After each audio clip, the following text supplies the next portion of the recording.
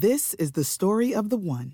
As head of maintenance at a concert hall, he knows the show must always go on. That's why he works behind the scenes, ensuring every light is working, the HVAC is humming, and his facility shines.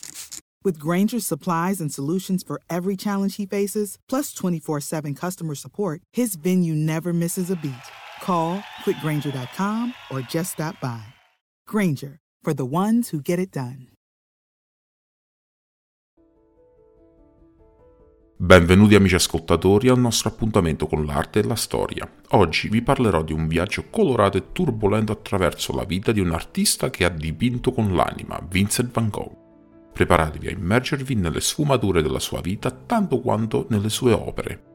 Vincent Willem Van Gogh nacque il 30 marzo 1853 in un piccolo villaggio dei Paesi Bassi. La sua era una famiglia di religiosi e mercanti d'arte, ma Vincent non sembrava trovare il suo posto. Provò a fare il mercante d'arte, ma la sua passione per la pittura lo travolse. Si avvicinò alla professione tardi, a 27 anni, dopo aver vissuto le difficoltà del rifiuto e dell'incomprensione. La sua vita fu segnata da un'intensa ricerca spirituale e artistica.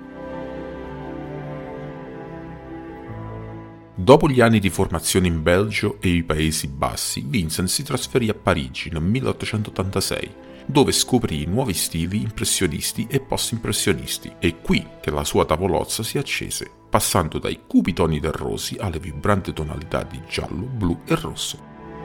Vincent iniziò a sperimentare con le pennellate audaci e la luce che sarebbero diventate il suo segno distintivo. Nel 1888 Vincent cercò rifugio nella luce del sud della Francia, ad Arles. Qui dipinse alcune delle sue opere più famose, come la camera da letto, il seminatore e la serie dei girasoli. Ma fu anche qui che la sua mente iniziò a cedere, portandolo a quel tragico episodio in cui si recise l'orecchio.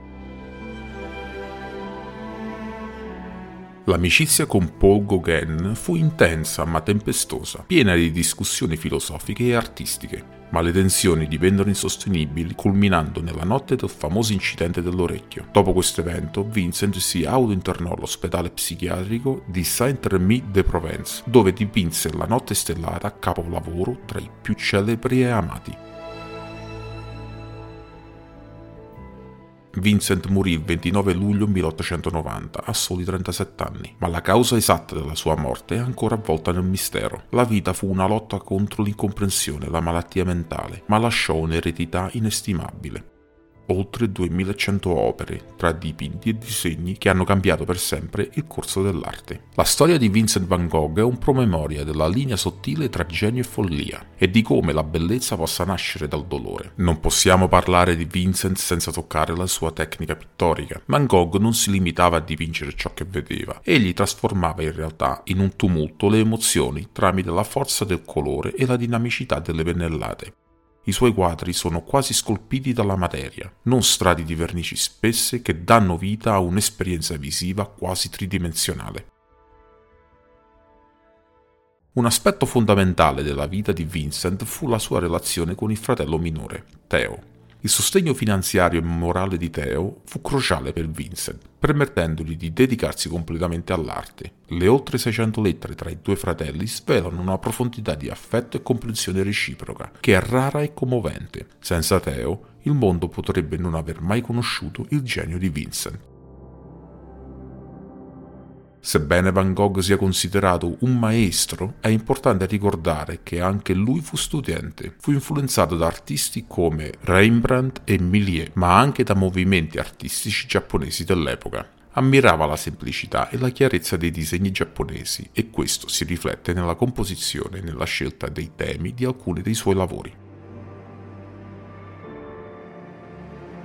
La lotta di Vincent con la sua mente mentale è un altro punto che merita attenzione. La malattia mentale influenzò la sua arte in modo palpabile, regalandoci opere cariche di emozione cruda. C'è chi ipotizza che i suoi disturbi visivi potrebbero aver influenzato il suo stile unico, con le sue spirali e i suoi vortici che ora conosciamo come tipici della sua opera.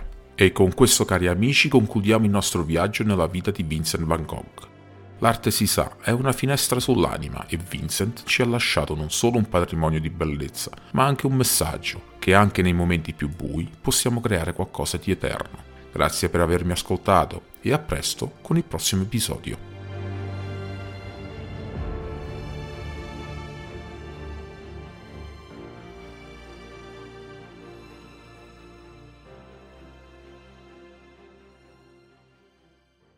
This is the story of the one. As head of maintenance at a concert hall, he knows the show must always go on. That's why he works behind the scenes, ensuring every light is working, the HVAC is humming, and his facility shines. With Grainger's supplies and solutions for every challenge he faces, plus 24/7 customer support, his venue never misses a beat. Call quickgrainger.com or just stop by. Grainger, for the ones who get it done.